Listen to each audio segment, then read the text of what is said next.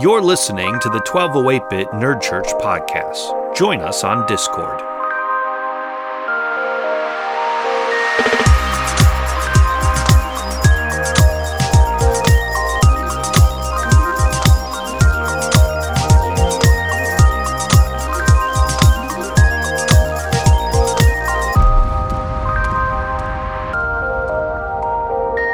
Welcome to Spooky Month here on the 1208-Bit Nerd Church podcast. I'm Pastor Jamin, and 1208 today is covering 1408, which I remember when we named 1208 Greenwood Church 1208, I was like, wait a minute, is that number from that creepy movie?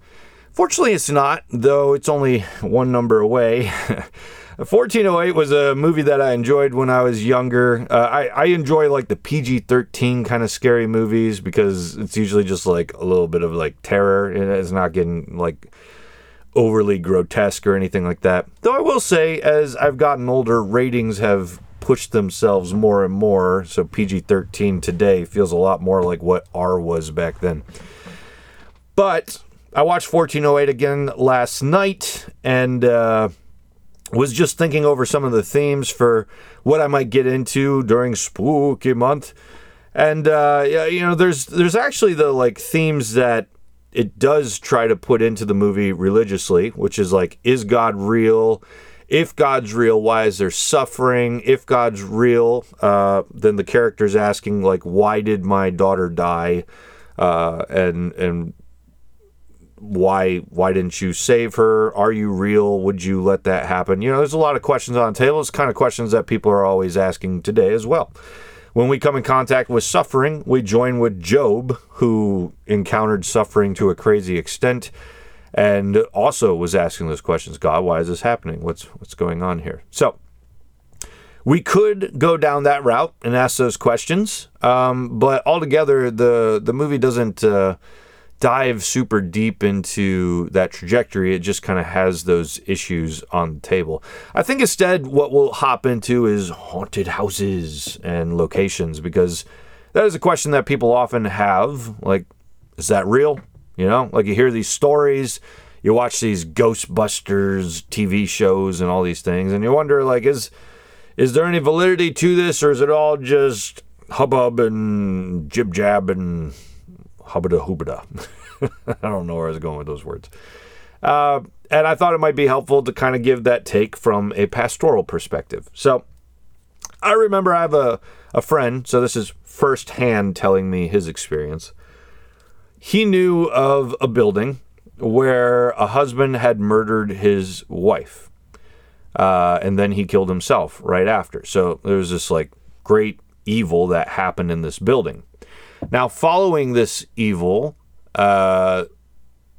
people he knew bought the house, moved into it, turned it into offices, and then strange things would happen. And it's not like overly demonic sounding, but it was like creepy nonetheless, you know, like fans or TVs would turn on and off or doors shut. You know, I don't even fully remember the list, but it was enough of little things like that it creeped out the people who were working in this building.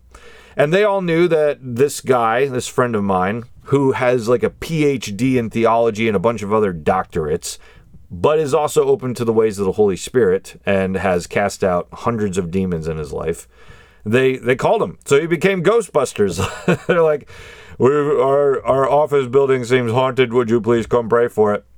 So he does. And he walks in, prays over it, and then that stuff stops happening after that day.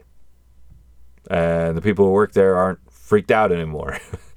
You hear a story like that, and we often think of like, oh, that's just weird, like The Exorcist type movie stuff. That doesn't happen in real life. And yet, there's a story from someone who I trust, who was my mentor in college, telling me firsthand that kind of story that he's come in contact with. So, can buildings be haunted?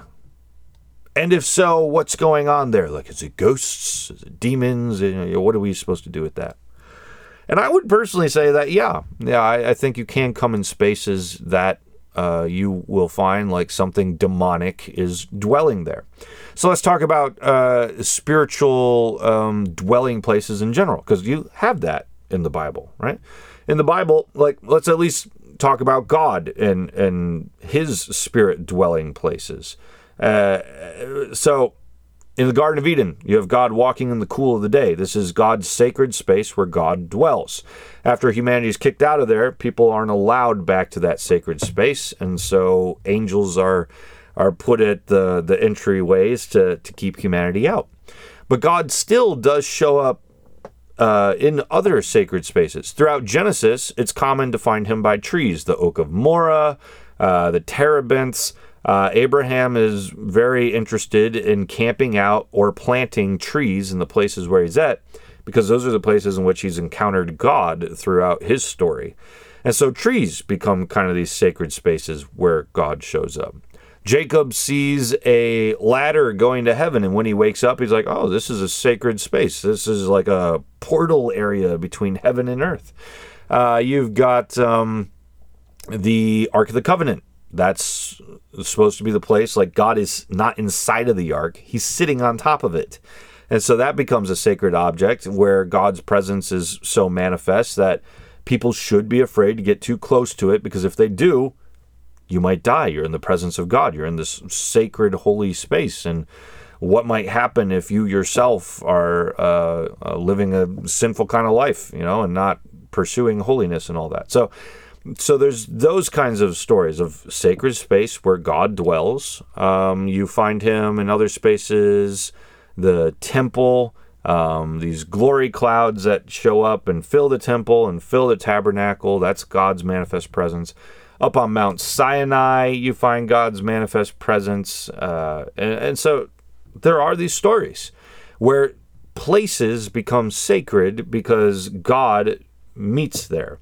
Now, that's us in the New Testament, right? We are sacred space. The Holy Spirit lives inside of us. Paul calls us a temple of the Holy Spirit. So if you're looking for God's presence on earth, you would look to Christians, because we have become manifest sacred spaces where God dwells. So, with that being said, we now have a connection between sacred space and something spiritual being made manifest there. Now, in this case, it's God. Do we see that with demons? And I think the answer is yes. Because all throughout the New Testament, you find Jesus come in contact with people, and people become the physical locations where demons can dwell. Just like people become the physical locations where the Holy Spirit can dwell, we as Christians, right? Physical locations can be people where demons dwell throughout the New Testament. So everywhere that Jesus goes, he comes in contact with people, and the demons inside of them will manifest through their bodies and then start to talk to Jesus. To which Jesus always just tells them, get out of here. Like he doesn't have time for this. But that is an example of a physical location where a demon dwells. So if it can dwell in a person, why not also a locative place, especially a locative place where great evil has happened, right? If somebody has murdered someone, that's a very dark sin. Like there's a lot of anger and aggression and darkness to take you to that level of sin. And it would not be surprising that in leaving that sin behind, you have given something evil, like a legal right to be there, and manifest in that place.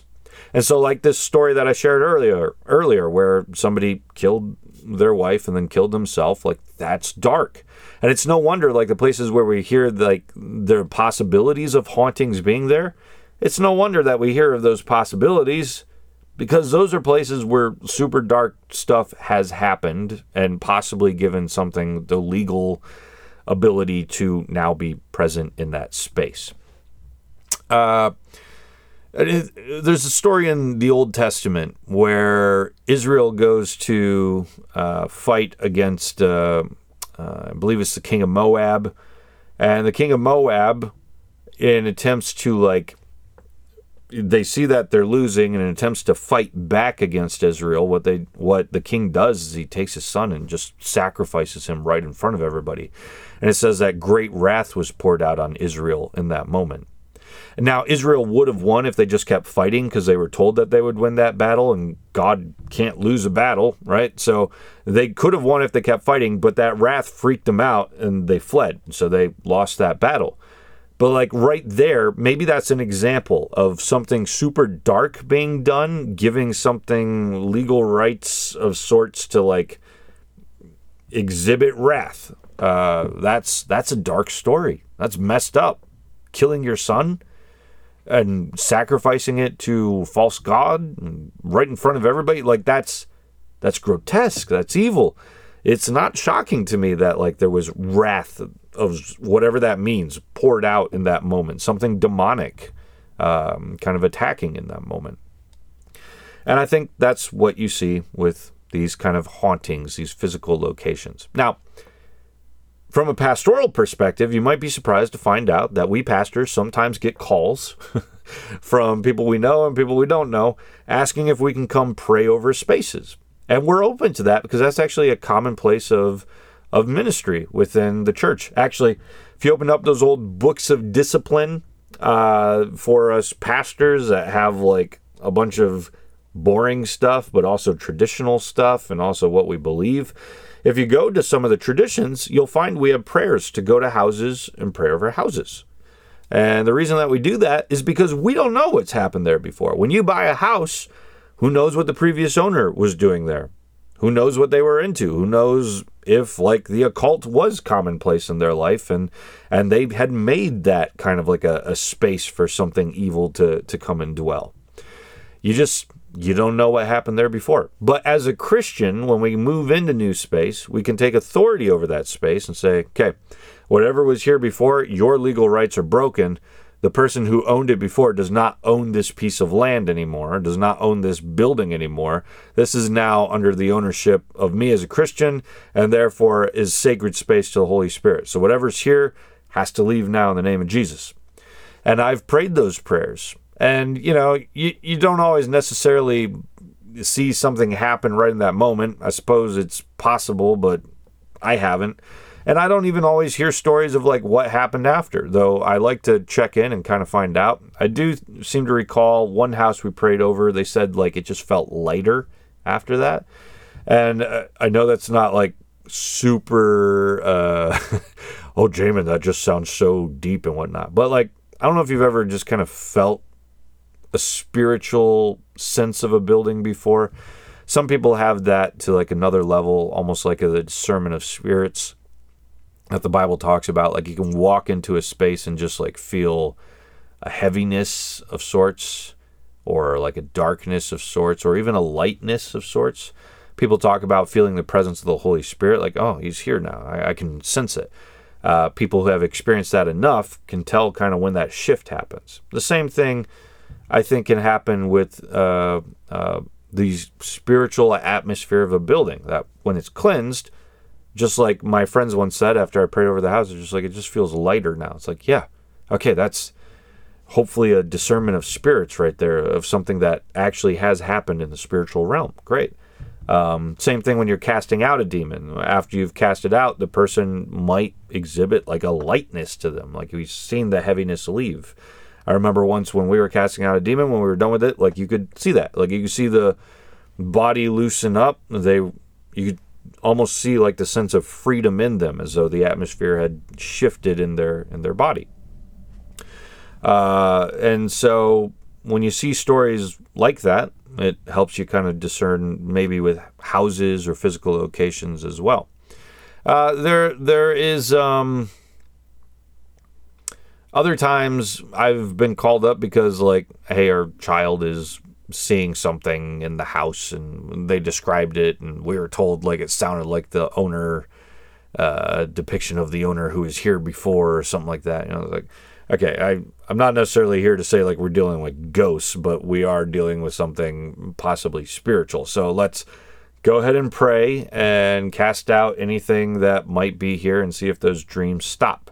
And we go around the house and we anoint every room and we pray over it. And that also becomes a moment of evangelism to say to the people that we're praying for, look, I don't know if you're a Christian. I don't know if you believe in Jesus, but the only reason this, like, as Christians that we come and do this in the first place is because we believe in Jesus.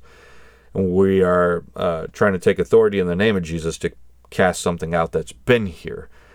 If you're not Christians, I don't know, like, if that really is going to happen, if we'll be removing anything. But this is also a chance for you to receive Jesus and be able to take that authority yourself, to ask what's here to leave and give your life to Jesus and follow him and do that. So there's a little space even for evangelism in praying over houses when it comes to people that you haven't necessarily met before. So all that being said, do I believe that spaces can be haunted per se? Yes. I don't necessarily see it in the same way that people see it. You know, our modern ghost stories are always like, oh, the person's been left behind in the spiritual realm and they're still here and influencing it. Nah, I don't think there's a need to go that route as to if the Bible leaves space for that. You know, I don't know that it does. It talks about people being taken to Sheol, being taken to the underworld of...